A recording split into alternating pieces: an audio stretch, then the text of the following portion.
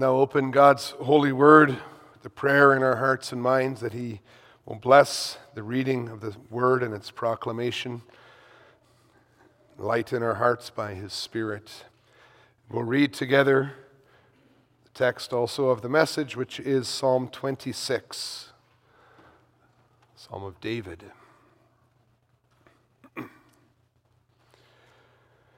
Vindicate me, O Lord, for I have walked in my integrity, and I have trusted in the Lord without wavering. Prove me, O Lord, and try me. Test my heart and my mind. For your steadfast love is before my eyes, and I walk in your faithfulness. I do not sit with men of falsehood, nor do I consort with hypocrites. I hate the assembly of evildoers, and I will not sit with the wicked. I wash my hands in innocence and go around your altar, O Lord, proclaiming thanksgiving aloud and telling all your wondrous deeds. O Lord, I love the habitation of your house and the place where your glory dwells. Do not sweep my soul away with sinners, nor my life with bloodthirsty men, in whose hands are evil desires and whose right hands are full of bribes. But as for me, I shall walk in my integrity. Redeem me and be gracious to me. My foot stands on level ground. In the great assembly, I will bless the Lord. Beloved Church of our Lord and Savior Jesus Christ, a quick look at Psalm 26 shows us that it is about believers asking to be judged by the Lord so that they can be received into the great assembly as welcomed subjects of His kingdom. We find ourselves in this situation every time we lift our eyes to pray to the Lord. Every time we seek the forgiveness of our sins, the blessing of the Lord in our lives. Every time we come into the presence of the Lord to claim the covenant promises in the sacrament of baptism, or to seek union with Christ in the sacrament of the Lord's Supper, every time we are approaching the Lord's throne. And it is clear from the psalm and also Psalm 5 that we sang together that not everyone just has permission to enter. And the key is to understand what the Lord is looking for when He examines the people who are seeking to enter the great assembly. And to help us understand the message of the psalm, we can compare it to those times when we were very eager to enter into a store, or I was thinking also when you really want to go down a water slide and you come to the entrance of the slide. And there, before we can enter, there's somebody at the entrance who has to give us permission. And maybe you, as children, you know that feeling. You're coming up, you climbed all the stairs, and you see that nasty bar that you have to be taller than this bar to get in to the slide. That idea of seeking entrance into a place is behind Psalm 26. What does God need to see in us before He hears our prayers, or before He receives us into heaven when Christ returns or we die? Does He check out our temperature like most stores are doing nowadays to ensure that we are spiritually strong and healthy before He will pay any attention to us? Does He use obedience to the law as a righteousness bar that we have to surpass, like those measuring sticks that they use at the entrances to the water slides at the Wem Water Park? Can you imagine if He did that? If that was the case, if God said you need to be this strong, this healthy, this righteous, this perfect, well, God would never pay attention to our prayers. We might as well give up any hope of going into heaven someday, for we know it, we confess it, we are all unworthy sinners. But the gospel message is that God does not set the bar beyond our reach. Although only the righteous may enter into His presence, God sent His Son to be our righteousness for us. And now the only thing that counts is not whether or not we ourselves are perfectly righteous, but whether or not we are loyal to God, loyal to Him. As Paul says in Galatians 5 verse 6, the only thing that counts is faith expressing itself in love. He isn't looking at how you measure up to His standards, at that bar that is set, but that He is looking at the color of your jerseys, if we could say it that way, whose side you are on, whose team you are on. You can even imagine as a child you're watching everybody go on these slides, you're trying to figure out how that person at the entrance is deciding. And there's a bar there, and you notice that people who are taller than the bar go on the slide, and then all of a sudden you see there's some people that are like way below the bar, and they're going down too, and you're looking at, and all of a sudden it hits you, there's a pattern. The person is letting people in by the color of the shirt that they're wearing, whose side they are on. Is God your friend, as we saw in Psalm 25, verse 14? Are you seeking to dwell in the assembly of the wicked? Is that end of Psalm 26 that the greatest desire to bless the Lord in the great assembly? Is that what's driving you in your life? Are you loyal followers of the Lord? That's the gospel of Psalm 26. The Lord's loyal followers are received into His assembly. And we'll see that loyal followers walk in integrity. They wash their hands in innocence, and they worship in humility.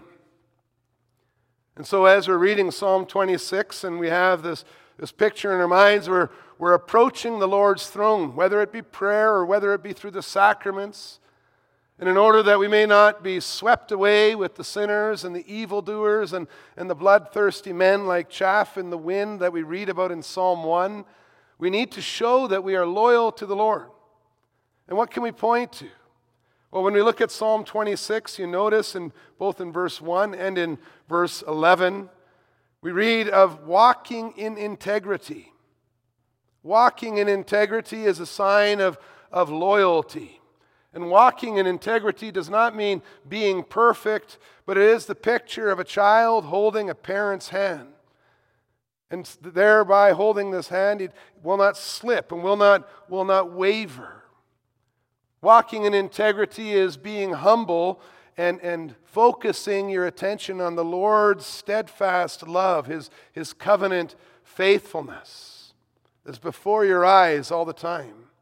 Walking in integrity is truly longing to enjoy His blessings, to being sure that our foot will not slip because, as we read in verse 3, of God's faithfulness.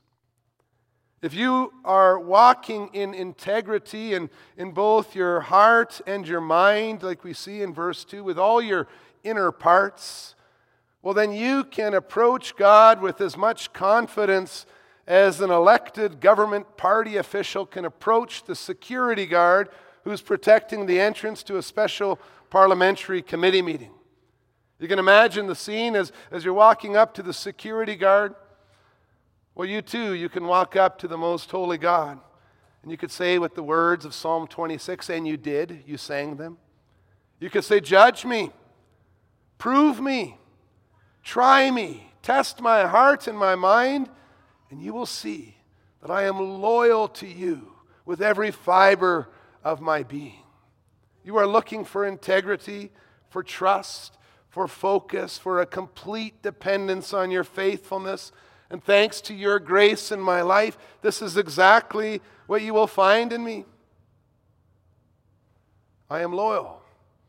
I wash my hands in innocence. We see that as well in this psalm. As the believer approaches the throne of the Lord, they prove their loyalty in Psalm 26 by pointing to the decisions they have made to avoid sitting with the men of falsehood or consorting with hypocrites or finding our place in the assembly of evildoers. In Psalm 26, we refer to these decisions to be separate from the world. And we talk about them using the words, we've washed our hands in innocence. That's a figure of speech. It's a way of speaking. Hands, whenever we read about hands, it talks about the things we're doing. If we do dirty work with our hands, then we will have dirty hands. And Psalm 26, verse 10, describes some of this dirty work. It talks about evil devices in their hands. The people who are involved in planning to do evil to other people. This word is often used to include shameful sexual activity as well. People whose right hands are full of bribes. Notice not just a few bribes, but their hands are full of bribes. They make it a practice to get rich by repeatedly helping others to break the law. And the suffering that is caused by these sins, these ways of harming others, can be compared to blood that dirties the hands. And those who continue to rebel against the Lord are called bloodthirsty men. Bloodthirsty people. That's very strong language. You can see that in the Psalm, verse 9. Although people might think that pornography is harmless, or that flattering other people so that you get your way, that's maybe funny, or that disobeying God's commandments is just a personal weakness, God calls these things the work of bloodthirsty men. When you want to define the word bloodthirsty, it was defined for me one time. Somebody said it's a bloodthirsty person is somebody who goes out hunting and who shoots an animal just to watch it bleed and die. That's the comparison to those who harm others in these ways, those who have dirty hands. Well, washing your hands in innocence is making that definitive decision to stay far away from the dirty work of harming others. And since we usually only wash hands that were made dirty at some time, the figure of speech may even point to repentance.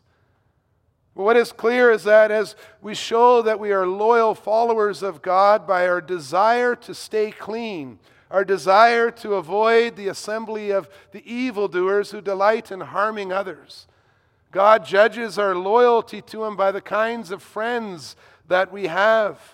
He knows, as we read in 1 Corinthians 15, verse 33, that bad company ruins good morals.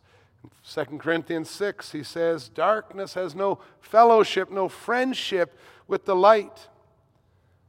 We prove our loyalty by the friends that we have around us. And the picture of washing hands reminds us of the believer then approaching the temple in humility to go to the altar.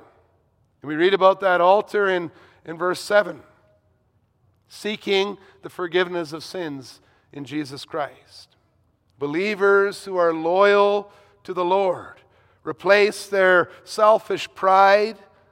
They wash their hands of this and they come into the presence of the Lord on their knees to seek forgiveness, and finding it there, as we did as well today, we shout to the Lord loud thanksgivings to God. We tell of the wondrous deeds of God in humble worship.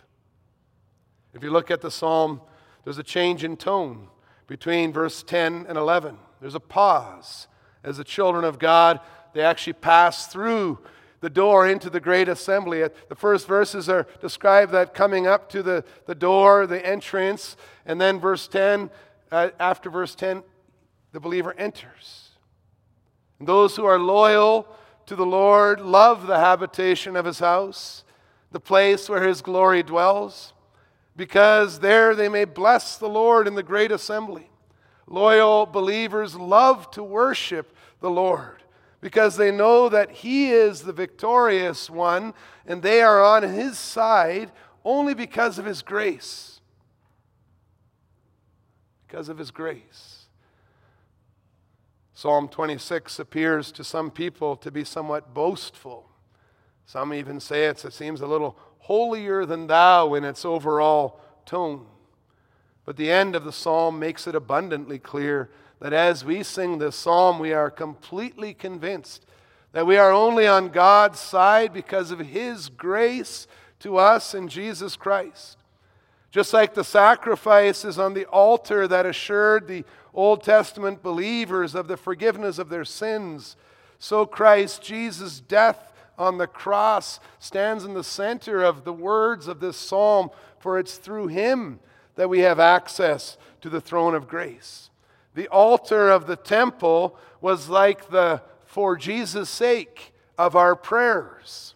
When we sing about going around his altar with loud thanksgiving, we're singing about turning to Jesus Christ, praising Jesus Christ for his wondrous work of salvation. We will walk in integrity in the presence of the Lord because, as we see in verse 11, he redeems us, because he is gracious to us. Christ's sacrifice and his righteousness are the level ground that our feet are standing on, that we read in verse 12. Our loyalty to God is not a testimony of our ability and strength, but of God's enduring faithfulness. Our loyalty to the Lord that we sing about in Psalm 26, that's the reason for our humble worship. In it we see the work of the Holy Spirit right within us. We walk in integrity rather than sit among those who rebel against God because of God's steadfast covenant love, which is before our eyes, like we see in verse 3. We do not waver or slip when we walk, because we walk in the faithfulness of God. 26 verse 3. We are thankful to God and we proclaim the glory of his name. Why? Because of all his wondrous deeds in our hearts and our lives. We have it that we do not desire to be swept away with the unrepentant sinners, because we trust that the Lord will redeem us. The Lord will be gracious to us. That's what brings us into that his assembly. That's what's drawing us to the Lord. That's what gives us the desire to be with him. And we know that we will be received into the great assembly because of Christ's righteousness, which covers over the sins of everyone who trusts in him and is loyal to the Lord. And so the next time when you read Psalm 26, you can imagine that scene of watching people trying to get into a place and standing back and trying to figure out what is the standard that is being used to allow them in or out. And you might think it's many things in our lives. We sometimes think it's our own merits or the way we do things. And then all of a sudden it dawns on us as we read Psalm 26. It's the color of their shirts. It's who they are loyal to. And God promises that all the loyal followers are received into his assembly. For by God's grace, they walk in integrity, they wash their hands in innocence, and they worship the Lord in humility. Amen.